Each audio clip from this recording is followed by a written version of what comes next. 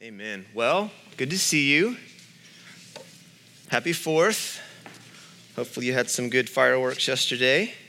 I have a few announcements. Going to put them up here. So if you have your Bibles, open them to Acts 1. We are starting a new series on the book of Acts. So say from the top, excuse me, we will not read every word in the book of Acts. If we were to do that and dissect each, it would literally take us a year to get through the book, and I have ADD too much for that. So if you're going to hang, reading the book along with us will be a good thing to keep up with what's happening.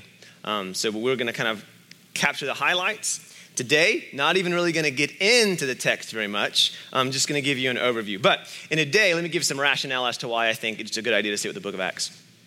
In a day where it seems that many Christians have lost their way amidst certain currents, it seems right to remind our hearts of how this thing all started. Maybe if we can look back and remember, maybe see with new eyes, right? What was the catalyst? What was the motivating factor? Like, what were the great ideas and the thoughts and the reasons of the early Christians? Like, what did they see that was so compelling? Maybe if we can see that, right, we'd have some sort of standard with which we can then assess our own Christian journey in the times we find ourselves, right? The early Christian church seemed to think that everything else in their life became secondary, right? To knowing, delighting in Jesus, helping others know, helping others delight in Jesus, everything became secondary to them. And if we're going to see in the book of Acts, right?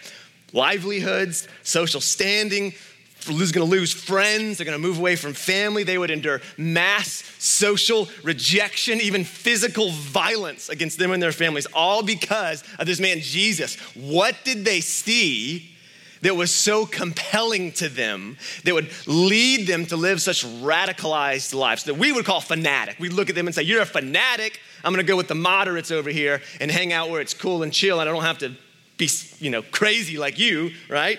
Some of them beaten, thrown into jail, murdered in the streets, y'all. Murdered in the streets, all because this man claimed to be God and they said, I'm not gonna back down about this, right? Something about the man himself, something about what he claimed deeply affected them and made it seem to them that to make him known and to know him was way more valuable than their own lives, right? They would be willing and would, we will see, suffer in some of the most dehumanizing ways rather than forsake Christ. That's just the path they chose. And my big question during this whole series is why? Like, why, bro? I can't even get up early for Jesus, Like, why, man? What did you see in this guy that compelled you to live in such a fanatical, radical way, right? And this is my thinking. This is why I think it's so relevant right now. If we can see, y'all, what motivated these guys, these jokers, this whole crew, these communities, right?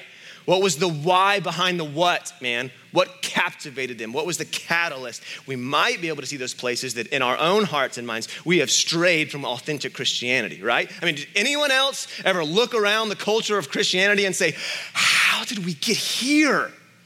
From the Spirit of Jesus, read the text. I'm reading the text, reading the text, looking at how did we get here? Anyone else have plague? Anyone else keep you up at night? Anyone else? Just think, why does Christianity seem so anemic compared when I look in the Bible? I read Acts. It's not my experience. I don't see that. I don't feel that in my community. What's going on? Anyone? Okay, so that's just me. What can seem so far away from the Spirit of Jesus. I want us to sit with the contrast of these two things and ask some really hard questions. Like, where in my thinking about Christianity, where in my experience of the Bible, where has my experience become cultural instead of biblical? So if we're going to answer that question, we have to, it just makes sense that we start in the book of Acts where the whole thing started. Look at its origins, look at its roots, and then we can have some sort of idea, some sort of semblance of what God had in mind when he started the church, when he kicked this whole thing off, right? What kind of picture did he have when he ordained and initiated this whole thing? So when you get lost, which I would just argue that so many Christians today are lost amidst the current, the political currents, the whatever currents going on. When you get lost, all you really have are 2 points of contact that help you steer your course, where you came from and where you're going, right? And so my thoughts is let's sit with where we came from. If we refuse to sit with where we came from, right? If we refuse to acknowledge the shoulders on which we stand, first, we run the risk of losing our way. Second, worse, decide on our own terms what we think it should mean to be a Christian and creating something altogether different, right? So today, we're barely going to get in the book, right? We're just going to look at it, kind of an overview, give some of the context, give some of the reoccurring themes that you're going to see, I hope that you see, over and over and over again as we go through the book of Acts, right? And my prayer is that as we sit with this book, we would begin to see it. I'm hoping that I'm going to see something in the text that I'm going to be able to convince you that you see that it's in the text, right? So it's not just me getting up here, this is what I think, okay? I want you to see it. I want you to just get a glimpse of what happened in the early church, the reality behind why they did what they did and what motivated them to such risky and committed behavior. So let's read first 11 verses, and then we'll pray for the mercy of God. Acts 1, starting in verse 1 to 11. In the first book, O Theophilus. So already, this is quite unique if you've read the New Testament. Not many books start like this. I have dealt with all that Jesus began to do and teach until the day when he was taken up. After he had given commands through the Holy Spirit to the apostles whom he had chosen, he presented himself alive to them after his suffering by many proofs, appearing to them 40 days and speaking about the kingdom of God. And while staying with him, he ordered them not to depart from Jerusalem, but to wait for the promise of the Father, which he said, you heard from me. For John baptized with water, but you will be baptized with the Holy Spirit not many days from now. So when they had come together, they asked him, Lord, will you at this time restore the kingdom to Israel? And he said to them, it is not for you to know the times or the seasons that the Father has fixed by his own authority, but you will receive power when the Holy Spirit has come upon you, and you will be my witnesses in Jerusalem, in all Judea and Samaria, and to the end of the earth. And when he had said these things, as they were looking on, he was lifted up, and a cloud took him out of their sight. And while they were gazing into heaven, as he went, behold, 2 men stood by them in white robes and said, Men of Galilee, why do you stand looking into heaven? This Jesus who was taken up from you into heaven will come in the same way as you saw him go into heaven. Let's pray. Father, I ask for the peace of the Holy Spirit. God, I ask for the stillness of the Holy Spirit, no matter where we are, what we're doing. God, would we be able to sit with Scripture in a way in which we would give it authority in our hearts and lives, Jesus? Father, as we have set time aside to be with you, God, would you come? Would you help us in our weakness, Lord?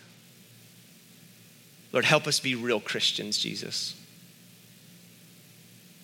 Have mercy. In Jesus' name we pray these things. Amen. So the book of Acts is unique. Give you some academic knowledge here and a little background. There's no other book that starts exactly like this. First of all, it's written to one person. Second, it's clearly a sequel. Though it's one person, Theophilus, more than likely, we don't know this, more than likely a wealthy sponsor of the writing of the book, a wealthy funder of the early church, but potentially, we don't know that. But we know that Acts was written by Luke the Apostle. In fact, most theologians talk about Acts as Luke Acts. They connect the two as one book, except there's 2 sections. The first is Luke, the second is Acts, right? This is a sequel. And by Luke's intro, he gives us a glimpse as to what this entire book will be about. So I hope you're looking at the text. We're going to look very specifically, okay? He says in the first book of Theophilus, I have dealt with all that Jesus began to do and to teach, as if to say, this book, this second book now, is a continuation of that. And I'm going to tell you what Jesus continues to do and teach through the power of the Holy Spirit in the apostles in the earth. In fact, we'll see Jesus, y'all, in the entire book of Acts, Jesus is the only character that's on the stage the whole book. The first bit of it starts with the disenfranchised, small, minority sects of these early Christians hiding in the upper room, okay? So there's the first kind of group, and then it focuses in on Peter. The first 8 chapters are gonna really focus on Peter and what he's doing. And then chapter 8, this other guy comes in, Paul, and Peter just kind of disappears. And then it goes on to Paul. Jesus is the only consistent character that's heard his talking about through the entirety of the book. So the book could potentially be called, we call Acts the Acts of the Apostles, right? A lot of people like to say, well, it really should be called the Acts of the Holy Spirit, or what I like to call it, the Acts of Jesus by the Holy Spirit through the apostles. So acronym TAGISTA. I just say we just call the book that from now on. From this intro, we also know that the kingdom of God will be front and center. You need the title again? You need the title again. The Acts of Jesus by the Holy Spirit through the apostles. There you go, you needed that. We know that from the intro, the kingdom of God will be central to the entirety of the book. It appears twice in the opening scene, that phrase, kingdom of God. It will appear again in very important transition moments in the book, okay? So every time the scenery changes at these kind of critical moments, Luke is very intentional about entering in that phrase, the kingdom of God, okay? It's not a ton in the book, but it appears at crucial transition moments. When Philip leaves Jerusalem to go to Samaria, a big move for a Jew, what's he talking about? Kingdom of God, okay? The first journey, missionary journeys of Paul and Barnabas, right? When they go, at that point in the book, when Paul and Barnabas are leaving, they're going on their first journey, they are calling people into the kingdom. That's what they're talking about. The 2 key cities where Paul spends most of his time in the book, Corinth and Ephesus, it is said he is bearing witness to the kingdom. And then in the last chapter, theologians like to say that the kingdom of God kind of is this bookend of the book of Acts. The last chapter, it's also repeated twice. Paul is under house arrest in Rome at a very nice house. And he is, it says twice, talking about what? The kingdom of God. Okay, so we know from the intro, we know from this kind of overview, the kingdom of God should dominate our thinking when we think about what is the book of Acts about. Okay, but more than what they are just preaching, it's not just about what they're talking about in the book of Acts, right? It's what they are doing. And the question that we're gonna see answered in front of us is, what does the kingdom of God actually look like on the earth, right? When a person or group yield to the kingship of Jesus, right? When we begin to live as if Jesus was Lord of the universe, like what happens? What happens individually? What happens corporately? And perhaps the most important question we'll see answered is this: who's invited in? Who gets in on this stuff? Who is this for? And on what terms, right? So for us, of course, like we talked about a couple weeks ago, that might seem like a super silly question. Everybody gets in, Chris, we're Christians. We're gonna see. Not much, y'all, has fundamentally changed about the human heart in 2,000 years, right? Now, just like them, we today seem to have no problem finding reasons to exclude and not love others, right? Whether it be on politics or ethnicity or race or whatever, right? And as much as I'd love to boast about human progress and all that kind of, the headline's gonna make it clear that we are still just as much finding reasons to exclude and hate people as they were back then. And one of the great this is crazy, it's gonna blow your minds. I'm telling you, when we get in here, you're gonna be like, what? One of the great overarching themes of the book of Acts is to answer this question: do other ethnic groups get in on this or not? You don't think that's a question, do you? You're like, no, we're Christian. Everyone, no, I'm telling you, what we're gonna see is the biggest controversy, the most divisive issue in the early church is, do the Gentiles get in on this?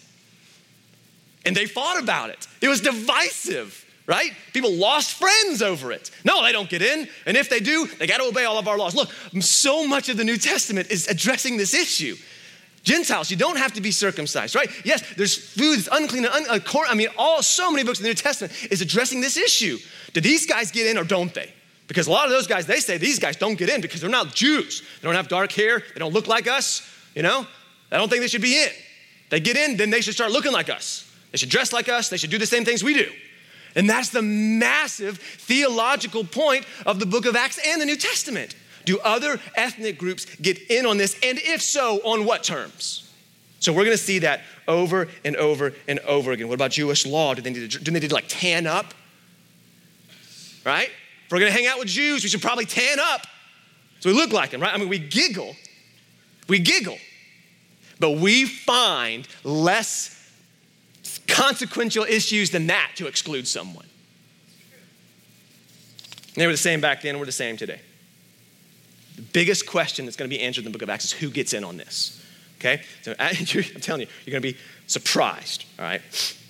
What we'll see over and over and over again as we look at the book of Acts is the apostles are arguing from the Old Testament scripture that what was happening at that moment was the fulfillment of God's plan in the earth. Over and over and over again, they are going to call to their audience's mind Old Testament scripture to say this was talking about this now.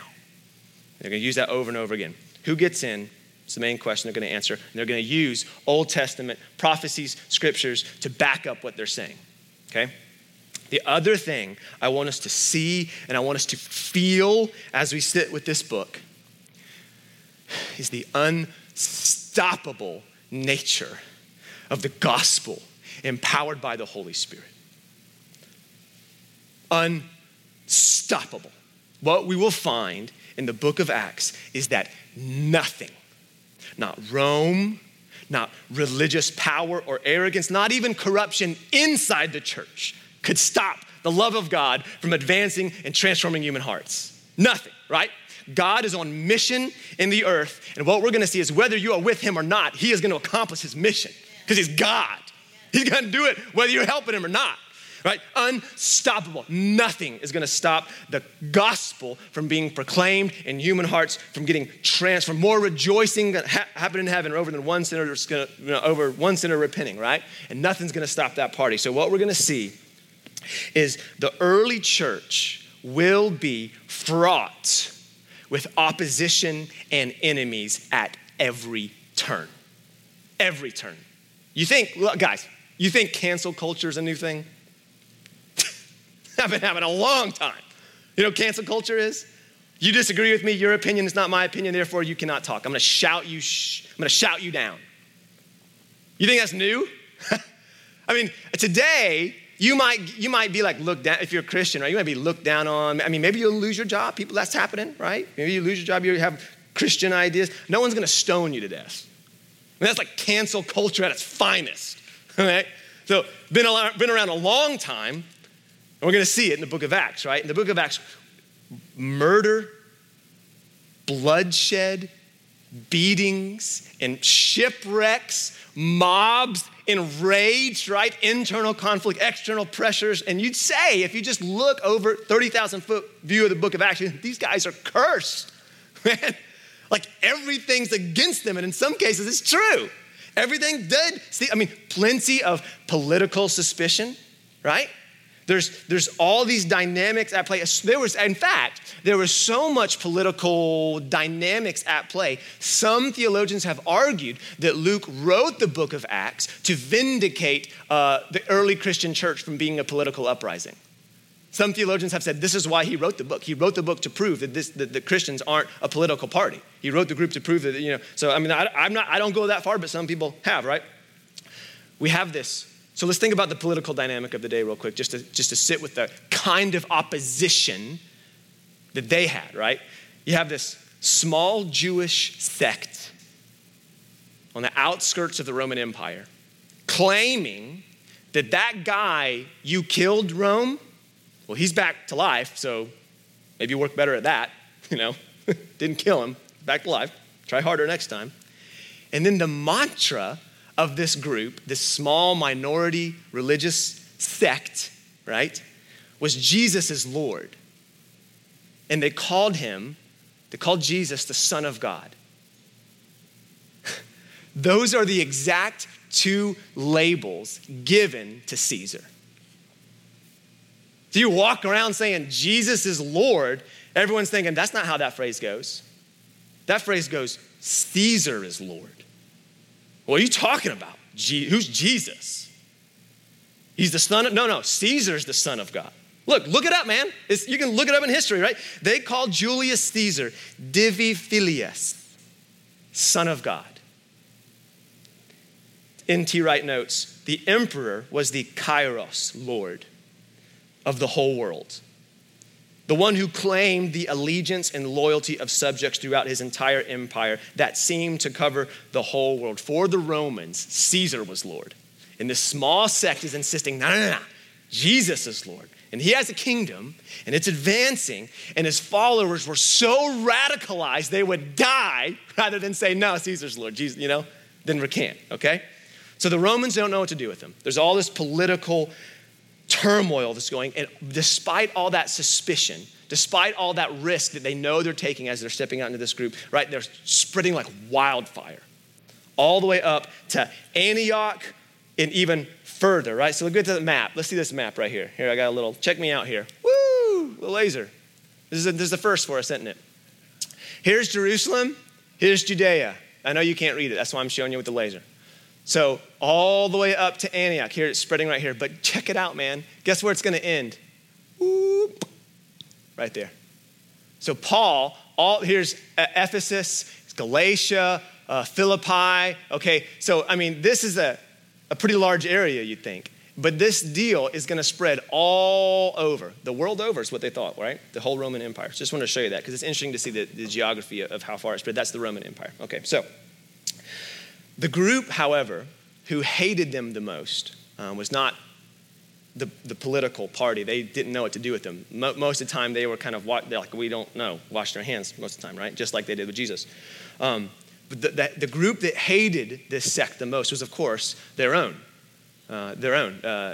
Pharisees, the religious elite of the day, is the group that's going to come down on the early church the hardest. What we're going to see over and over is that it's actually the other Jews who are continually seeking to have them killed, to have them silenced, to drag them to Roman court so the Romans would kill them.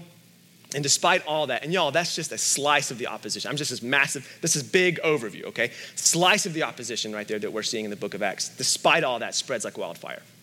So riddle me this. Small, religious, minority, persecuted sect 2,000 years ago on the outskirts of the Roman Empire starts with a handful of people. And now today, 1 out of every 3 people on the earth claim to be Christian. So I don't care if you hate Jesus and think church is a sham and Christianity is just, you got to make sense of that somehow. Like what happened to where this thing would cover the face of the earth, right? Despite all that, right? Tiny 2,000 years ago, outskirts, it's amazing. Literally, the only thing they had going for them was their confidence in the power and presence of Jesus via the indwelling power of the Holy Spirit. And apparently it was enough to do this.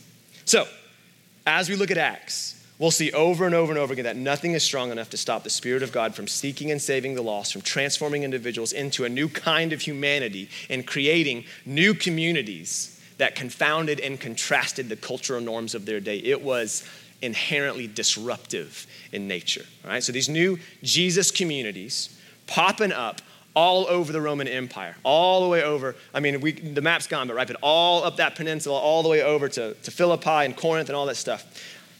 So it's clearly something was attractive about these people, right? If that weren't the case, they wouldn't have grown so explosively. But it's also clear through the book of Acts that it's the proclamation of Jesus that proves the most polarizing effects of this new community. It wasn't just the community itself, although that was attractive apparently for some reason, which we'll see, right? But it was not just that, it was the proclamation of Jesus that proved to be the most polarizing thing, right? Commentator Howard Marshall says this: Acts is a book about mission, and it's not unfair to take chapter 1, verse 8, as a summary of the entirety of the book. You shall be my witnesses in Jerusalem and in all Judea and Samaria and to the ends of the earth. The purpose of the Christian church was then and is now, first and foremost, to bear witness to Jesus. To bear witness to Jesus. So this guy says, you can take that sentence, you'll be my witnesses to Samaria, Judea, all the ends of the earth, as the summary of the entire book and the summary of the purpose and existence of the church itself. Why does the church exist? Why do we do this thing? Why are we doing this? What's its purpose? Right? Morally policing the universe, right? Being judgmental and condemning towards other cultures, right? Our self-righteous banner, right? Converting people to our cultural perspective, make people obey Christian things. No, it's not our purpose. It's not why we exist. Apparently, the purpose of the church is to bear witness to Jesus, is to say, this guy. The purpose of the church then and now, right? Massive arrow pointing to the person and work of Jesus. So if you call yourself a Christian and are engaged with the church at some level, unless we want to stray greatly from what Scripture calls us to, at some level, there has to be what this Scripture is going to call a witness, right? Bearing witness. When you witness something, you're telling someone else about something you've seen, right? Can I get a witness? We don't say that around here. Whether, can verify that I'm saying something, right? Witnesses see things and report that thing to someone else. So this is the purpose of the church. We have to kind of sit with this for a second. The whole idea is that something has happened in you and that you then are telling other people about that. And what this says is that is Jesus. Not your denomination, not how awesome your pastor is, not the kind of songs you sing, right? Not your political ideology. What Jesus. If you're getting bored of me saying that, just get used to it because I'm going to keep saying it. The purpose of the Christian church in the book of Acts today as well as back then is a giant arrow pointing to Jesus. And this is the thing we're going to see in the book of Acts, y'all. Some will hear about Jesus. So we're gonna sit with we're gonna see the sermons that are preached in the book of Acts, right? Shame us, shame me, right? Some will hear about Jesus, how he lived, what he did, how he died, how he rose to life, how he has authority over death now and he's been resurrected and has given us. There's some people are gonna hear that message. They're gonna hear that witness, right? Bear witness to me, Jerusalem, Judea, Samaria, right? They're gonna hear that. And they're going to be pierced in their heart, and they're going to cry out, how can I be saved? Other people will hear the exact same thing and say, pick up a stone and kill that man. How fascinating is the gospel? You can preach the gospel, say the exact same thing, and one person falls on their face and says, how can I be saved? And another person says, I'm gonna kill you. What on earth is this message? That it provokes such amazing and startling responses from the human heart. And what we're gonna find in the book of Acts is that there is no neutral hearing of the gospel, right? We're gonna see it in extremes in the book of Acts, but we also know this in our own heart. Every time you come to church, hopefully Jesus is proclaimed. Hopefully the gospel is being spoken and heard, right? Every time his sacrifice is made clear, your heart is either softening toward that man, softening toward his truth and being drawn into worship of him, or it is hardening toward that man, hardening toward his truth and rejecting him slowly and subtly, and that can be done in the pew. Most commonly, really, is done in the pew. Every time the gospel is preached, our hearts are either softening toward it or hardening itself toward it. We're either going towards him or away from him. A neutral hearing of the gospel is impossible. It's just too radical. You can't hear it and say, meh. Because meh is actually saying something else. It's actually rejecting it and hardening your heart in subtle steps, going away to the point where you can't even hear the message, right? If this is true, if the gospel is true, if Christian scripture is true, either it is It deserves everything we have. It's the most extravagant love we've ever heard of, right? And deserves everything we are capable of giving. Or, if it's not true, it's a despicable lie and it needs to be buried, right? Deserves condemnation and it shouldn't be spoken of at all, right? This kind of lukewarm, nominal, cultural, religious experience is just not in the book of Acts. You just don't see it. Either Jesus was Lord of all, he was worthy of all, or he was a liar or a lunatic and his followers deserved to be killed. You just didn't see this kind of, right, in the book of Acts for the most part. So, and I'm telling you today, Holy Spirit-filled, Jesus-glorifying preaching still gets those kind of responses in our hearts, right? And I think it's always good to remind ourselves in our day and age that this little American experience, this little experiment actually is what it's called, right? The American experiment of religious liberty that we're experiencing in our day and age is a hiccup on the pages of history, right? This thing that started as a small, persecuted Jewish minority sect, right, born amidst suffering and the miraculous and all these things, as large as it would eventually grow on the pages of history, right, never really seems to go long without persecution falling on it. Like no matter what, even after Constantinople and after all this stuff, man, then the persecution is about Christian sects. You're Catholic, you're this. I mean, Britain has a long history of war and death and violence over Christianity. So no matter how big this sucker gets, it never seems to go very long in the pages of history. Go ahead, man, check me out. Back it up, go look. Go watch some documentaries without Christians becoming persecuted in some way or another. So, a few more points that I want to point out about this text, right? Notice that it says, Jesus presents himself alive by many proofs. Then we're going to wrap it up. That line comforts me a lot. Okay, this is why. It's in verse 3, right? By many proofs. So apparently, the disciples, even though seeing Jesus and touching him and eating with him, even though all that, their minds still struggled to comprehend what was happening in front of them. So it says he has to prove it over and over and over again by many proofs. Guys, I'm here. I'm alive. Look, I can eat. You can touch me.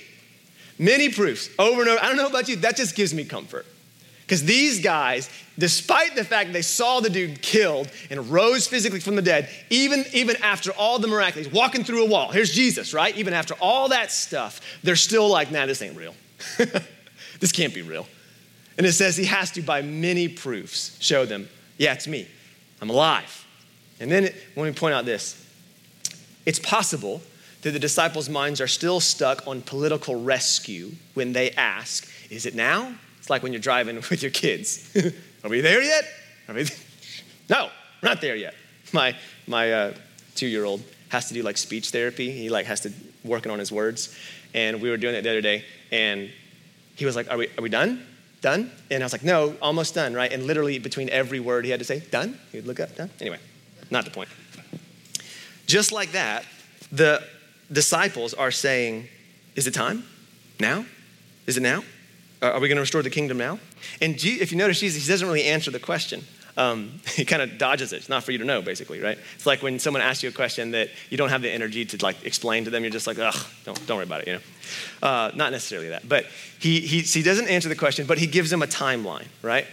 Or he doesn't give them a timeline. I'm sorry. He gives them kind of a sequence, kind of a blueprint, right? He tells them the mission, the means, the scope, and then he says, wait on my power, right? The what? What's the mission? You're going to be my witnesses. Where? Jerusalem, Judea, and the earth. How? After you receive power. So he gives them something, but it's not really what they're asking, right? And he says, don't do anything without this power. And we're going to sit with that more next week, right? Don't do anything. Wait for my strength, my guidance, my motivation, so you don't get out ahead of yourself, right? Wait. So, and then boom, taken up in the clouds. Interestingly enough, the language of that being taken up in the cloud mirrors Daniel 7, which is a prophecy given a long time ago. Daniel 7:13 says this, I saw in the night visions, and behold, with the clouds of heaven, there came one like a son of man. And he came to the Ancient of Days and was presented before him. And to him was given dominion and glory and a kingdom that all peoples, nations, and languages should serve him. And his dominion is an everlasting dominion which shall not pass away. And his kingdom is one that shall not be destroyed. And so Luke is intentionally giving us this kind of language, calling to mind this prophecy out of Daniel saying, this is the guy. So this ascension into the clouds basically is saying to his followers there, also with the angels sitting there saying, hey, as he went, he's going to come back, right? That's calling to their minds. This is the guy who will be enthroned. This is the guy whose kingdom goes forever and ever. All creation, all peoples, right? All nations are going to be included in what's happening right now. This is what Daniel 7:14 is talking about. So in Acts, we will see, let's wrap it up, that in the midst of the miraculous, heartbreak, suffering, and triumph, murder, even death itself, y'all, God's kingdom grows, and it grows exponentially. So I love it. I always think about this when I think of the book of Acts. I mean, you think like COVID is contagious, right? Got nothing on the gospel. Nothing on the gospel, right? So every time I think about the book of Acts, I think about that horribly predictable scene in every zombie or pandemic movie, where you have like the military guy, and you have like the president on the phone, and then you have the nerdy science guy, and they're all in a room. There's a big map on the wall, right? And the nerdy guy, obviously, he's going to save everyone in the end. And, the president's on the phone, and everyone's like sweating. And, here's the spread, right? And there's like zombie apocalypse. We've got 12 hours, 24 hours, 72 hours, right? And then when they get to like whatever hours, like the moment of terror, like drops in the room, and we realize it's over, like there's no hope. Like 72 hours is going to be everywhere. We're all going to be zombies, right? I always think about that when I think about the book of Acts. It's this kind of uncontrollable contagion that the gospel is spreading and spreading and spreading and spreading. 72 hours, right? 100 hours, right? Out and out and out into where it completely overwhelms the system. And it seemingly has in some ways, right? And the interesting thing that I thought of when I was kind of getting ready for this is I kind of want to flip the picture a bit. And as we sit with this, I see Satan and his demons around a table with a map on it, and they're like freaking out. And they're overwhelmed with a sense of powerlessness under the inevitable and unstoppable kingdom of God, advancing via the love of God and the Holy Spirit through the earth. And I just like to sense and imagine a moment of terror in the enemy's heart as he realizes that this thing it's over. Like they've got their own mission. They've got the power of God himself. And there's nothing I can do to stop it. And what we're going to see is that he is going to throw everything he can throw at these guys to make them shut up. The enemy is going to pull out all the stops in the book of Acts. He's going to use Rome, right? I'm going to use this geopolitical power to persecute. Well, I'm sorry, brother, just going to use the roads that Rome made. Spread faster.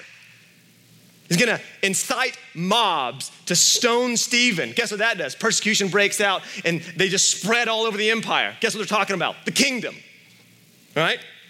Enemy's going to use natural disaster and venomous snakes and storms, and all that does is shipwreck Paul on an island, and he's preaching to a captive audience. Malta, saved, right? He's going to use political leaders to imprison them. Fine, Paul's just going to convert all your guards and then write half the New Testament in prison. Unstoppable. Unstoppable.